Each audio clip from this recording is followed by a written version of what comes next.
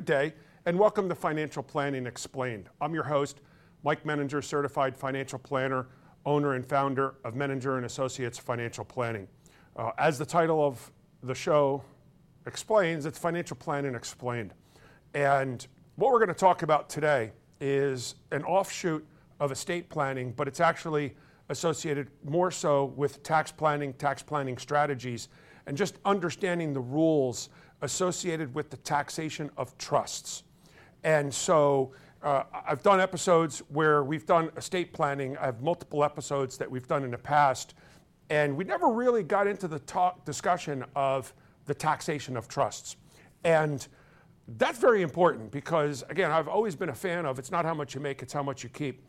And to the extent that we can legally leave the federal and state governments out of your pockets, that's a beautiful thing. And that applies to all levels of taxation.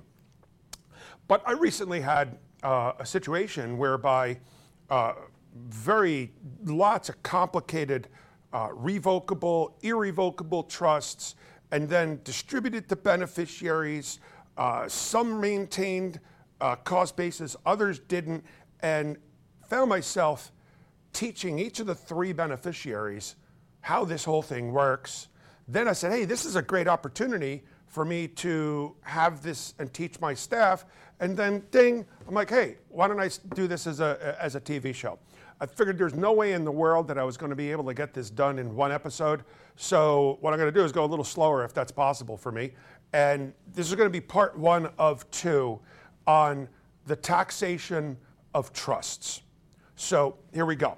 So what are the two different types of trusts? There's basically revocable and irrevocable. Well, okay, I always like to joke around. What's the difference between revocable and irrevocable? One of them you can revoke and the other one you can't. All right, funny guy. The reality of it is that with a revocable trust, to a great extent, it is not much different than a regular investment account owned by someone from the taxation perspective. And the main difference with a trust versus a regular taxable account is that a trust has beneficiaries established, which also means that the trust does not go through probate. And also, it makes the assets within the revocable trust more accessible to the owner of the trust. Whereas the irrevocable trust is, just like I said, irrevocable. So once the assets are placed in the trust, the person who put them in there is called the grantor, and the grantor can no longer control those assets. Now, why do a lot of people use revocable trusts? For that very reason. They are revocable. I would hate to take all of my assets and put them into a trust, an irrevocable trust, and not have access to them. That would be silly, okay? Now, there are times when you do that, but for most cases, you're not going to do that. One of the reasons that people will use revocable trusts is it enables them to escape probate, okay? Now, escaping probate does not have any impact on the taxation of the assets in the trust. All it does is it makes the assets within the trust available to the beneficiaries a whole lot quicker because it doesn't go through the probate process, which is an administrative process that you go through the county, but following state rules. And it just so happens that some states are substantially more red tape than other states. And not being a state attorney, I just know from experience, and what I hear is a couple states that are pretty brutal for probate are Florida and New York.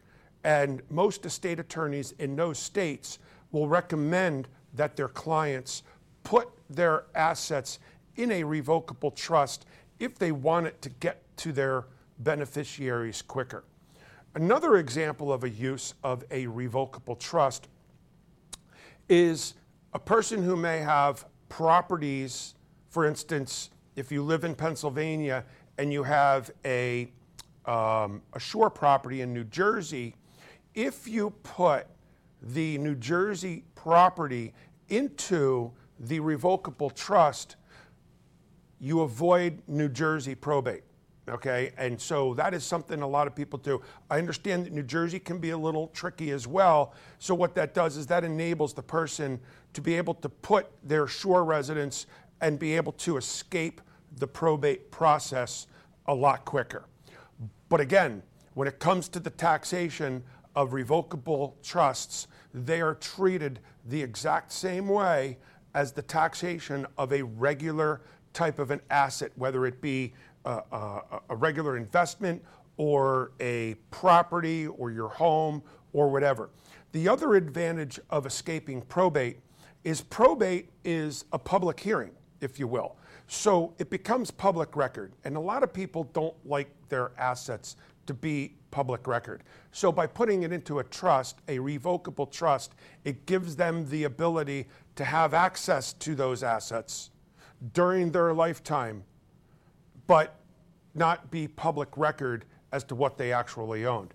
But an irrevocable trust, as noted by the name, means that the person who puts their assets in the trust, they can't touch them, okay? And because they can't touch them, it now creates a different type of taxation.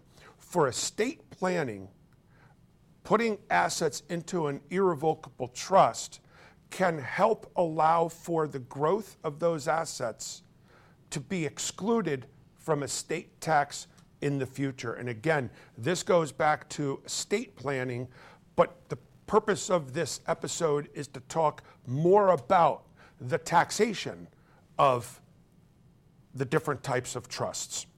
So the other thing I also pointed out about trusts, whether they're revocable or irrevocable, is that they are a very, very important estate planning tool. Okay? These trusts enable the individual to be able to distribute assets to their beneficiaries and even multiple generations. For instance, if I wanted to create a trust where my assets go into the trust, I can specify how I want those assets distributed. And it enables me as the grantor to make sure that these assets are distributed the way I want them distributed and for generations to come. So for instance, if I wanted to leave assets for my children, I can even make it, by putting it into a trust, make it so that if they die, the assets then get distributed who I want them distributed, whether it be to my natural grandchildren, or if they don't have children, I can have it distributed to other siblings. So again, the use of trusts are an incredibly valuable tool for estate planning. So what you'll find with irrevocable trusts, now revocable trust, I'm putting the assets in there while I'm alive. But many times, because of the irrevocable nature of irrevocable trusts and my inability to access them, hey, I'd hate to put all my money into a trust and not be able to use it during my lifetime. The irrevocable trusts are often not funded until after death. And after death, it may be that my will says, I want the assets to go into this irrevocable trust. Or my will may state, my life insurance policies may state that the irrevocable trust is the beneficiary of the proceeds of my life insurance. Or oftentimes, the revocable trust names the irrevocable trust as the beneficiary of the assets. So again, the use of revocable versus irrevocable trusts are an important estate planning tool. And again, the most important piece of it is the accessibility of the assets to the grantor, which in this case is me. So back to the taxation. Is the taxation of revocable trusts get taxed to me? Okay. So if I established a revocable trust, it's taxed exactly the same as a non-qualified account, whereas an irrevocable trust depends on whether the assets are to be retained or distributed. We're going to spend more time on that. So let's come back to the revocable trusts. So the way a revocable trust works is that if I were to say put $1 million of investments inside the revocable trust, as I noted earlier, what happens is that the revocable trust account creates a 1099. As it does with anything. It's going to tell me how much I have in dividends. It's going to tell me how much I have in capital gains. It's going to tell me how much I have short-term gains, long-term gains, whatever, okay? And then the trust creates a K1, which now goes to my personal tax return. And my personal tax return basically pays the taxes exactly the same way as if I had capital gains in a regular investment account. So there's no tricks that you play with the how am I going to invest it and how am I not going to invest it. The tricks that you play become a lot more relevant when it comes to the irrevocable trust because of how it's taxed, when it's taxed, and all of those features. So what I'm going to do is I'm going to pick up after the break. Stay tuned. I will be back in just a few moments as we go to break.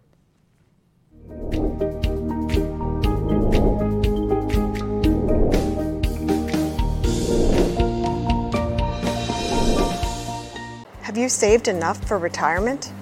Are you financially prepared for an emergency or unexpected event? Have you thought about your financial future? Hi, I'm Mike Menninger, founder of Menninger & Associates Financial Planning. For over 20 years, we have been answering our clients' questions just like these as we develop unique and comprehensive financial plans tailored to meet their needs. When addressing your financial plan, we incorporate your entire financial picture, including taxes, estate planning, as well as investment planning and retirement planning. So call us today for a complimentary, no-obligation consultation.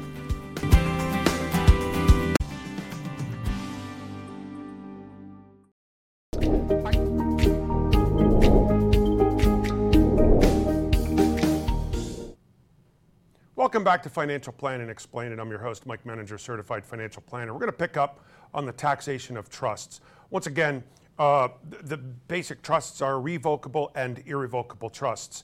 And the taxation of a revocable trust is very similar to one's investment account, whereas an irrevocable trust is taxed on its own thing. And it also depends on whether the assets are retained or distributed. So what I'd like to show you on the next slide here is I've done presentations and TV shows on the taxation and how income taxation works. And I would encourage you to check it out. What I have here is kind of shows the tax brackets. And on the right-hand side is the tax brackets of a married couple, whereas on the left-hand side are the tax brackets of an estate or an irrevocable trust. So let's look at the right side for just one moment. What you see here is that the first roughly $20,000, mind you, these are 2022 tax brackets. The first roughly $20,000 of taxable income is taxed at 10%, which is very low. And then the next 60 all the way up to 83,000 is taxed at 12%. And then you have to go all the way up to $340,000 of taxable income before you even jump into the next tax bracket of 32%. And you have to go all the way up over $647,000 before you hit the highest income tax bracket. Meanwhile, with a taxable, with a trust or an estate, you hit that 37% tax bracket after only $13,450. Okay, now that's big. So you think about it, it's like, holy smokes, it takes me personally over $600,000 of income before I hit the 37% tax bracket. Meanwhile, a trust hits it at $13,000. What a difference. So that lends itself to, if there is an irrevocable trust out there, and that irrevocable trust has me listed as the beneficiary. Now, if I'm the beneficiary, I am not the trustee. And what will happen a lot of times, although there are ways that you can do that, so I should probably pull that one back. But what happens here is whether or not the assets are retained in the trust. Well, what do you mean by that, Mike? Okay. Well, the irrevocable trust, usually with a beneficiary, can distribute the income from the trust. So let's talk about that for a moment.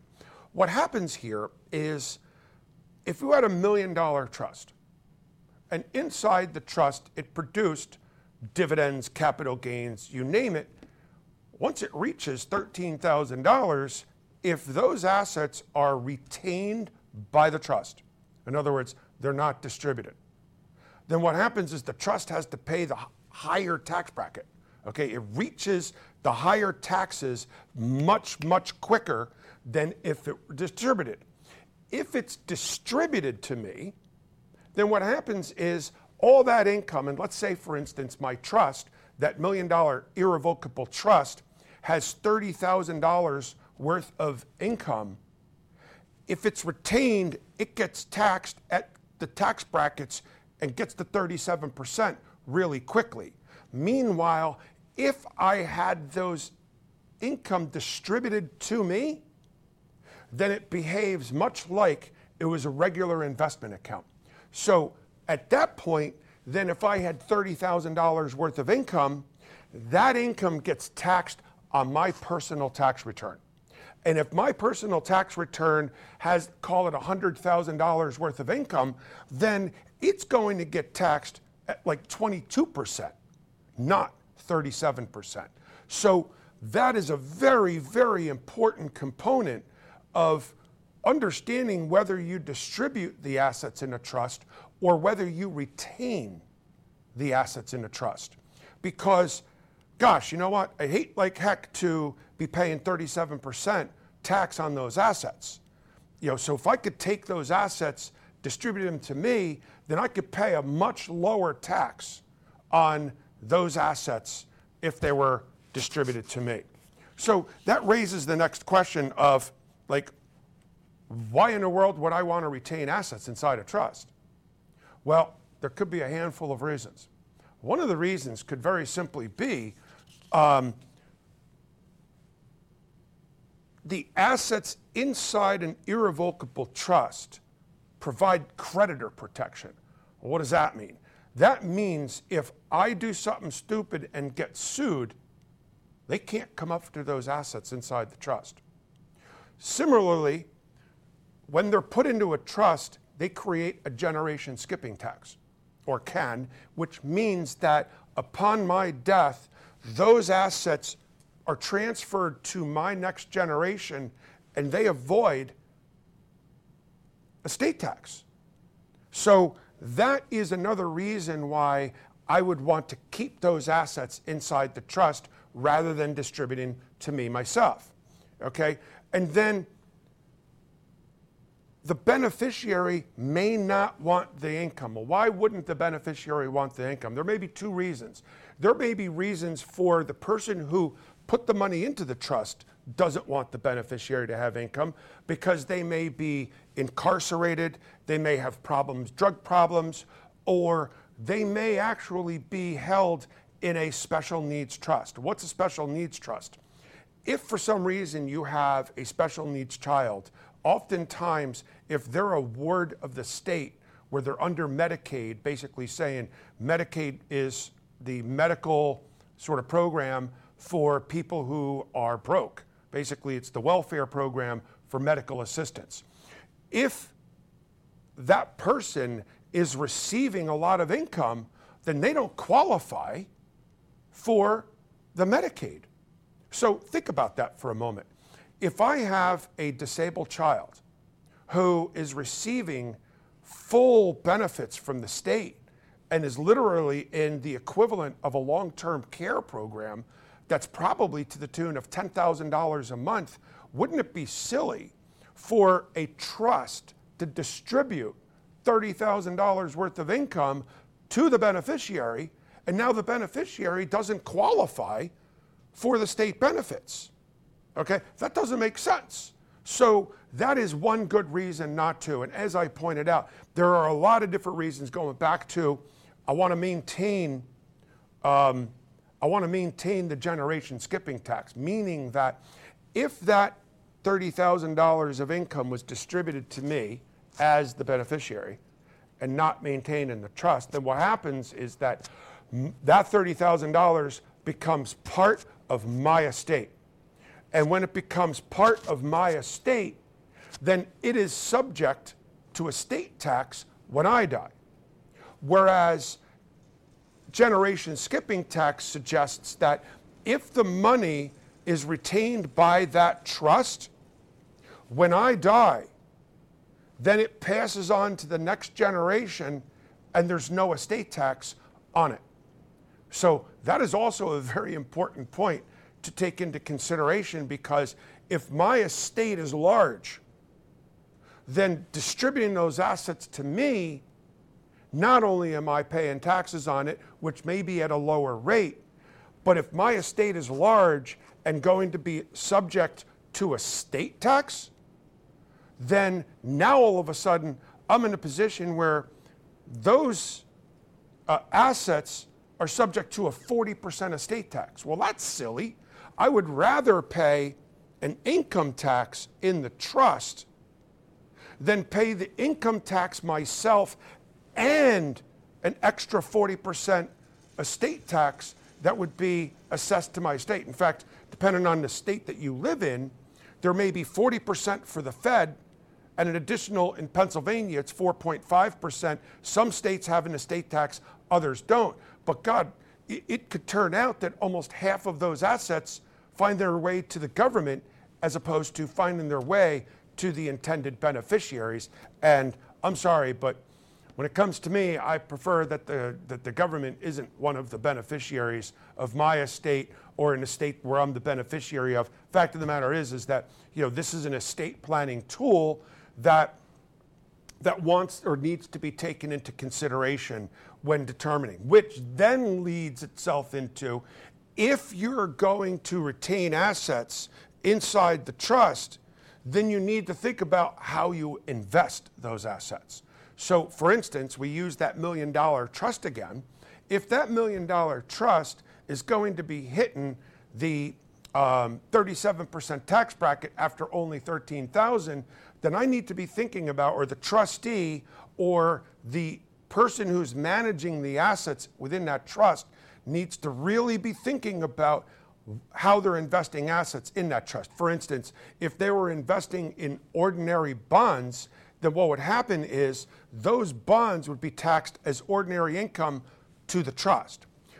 Conversely, if they were invested in municipal bonds, which are tax-free, then the trust won't be paying taxes on those assets, which means that they're going to avoid the 37% taxation. Similarly, if you have stocks, then the dividends on those stocks are going to be taxed at a lower rate, which then lends itself to, again, proper investing within the trust. So that wraps it up for this episode. And it almost looks like I was able to accomplish this all in one episode, which really surprises me. So instead of this being 2 episodes, we're able to accomplish this in one. I'm just about wrapped up. I can't see myself making 2 episodes out of this. So when it comes taxation, when it comes time that you're going to be establishing a revocable or irrevocable trust, then what you really need to be thinking about is discussing with your estate attorney, with your tax consultant, and your financial advisor to be sure that you're taking all of these things into consideration. Similarly, if you have assets that are already in a revocable or irrevocable trust, then you should be taking great care in ensuring that the assets are invested in a proper way. and then also recognizing whether or not they get a step up in cost basis or they do not get a step up in cost basis. That also has an impact on whether or not and how you invest in the trust, because I have actually had irrevocable trusts that are treated for taxation like a revocable trust, that they're taxed to the grantor, which means they get a step up in cost basis at death. And we've had assets that had a huge capital gain that we intentionally did not sell, because once the grantor of that trust passed away, we got a step up in basis, which meant washing our hands of any capital gains. So once again, the moral of this story is understanding when you're doing any type of estate planning and any type of investment planning, understanding tax planning, the tax impacts, and tax planning strategies as to how trusts are taxed. So thank you very much for joining me on this. Turns out to be one episode instead of two. I hope you have a wonderful day. And if you have any questions, please feel free to reach out to us. Reach out to your financial advisor, reach out to your accountant, state attorney, you name it. But be sure that you address this before you do any type of trusts. So once again, thank you for joining me for this very important episode on the difference of taxation of different trusts. I hope you have a wonderful day and a wonderful week.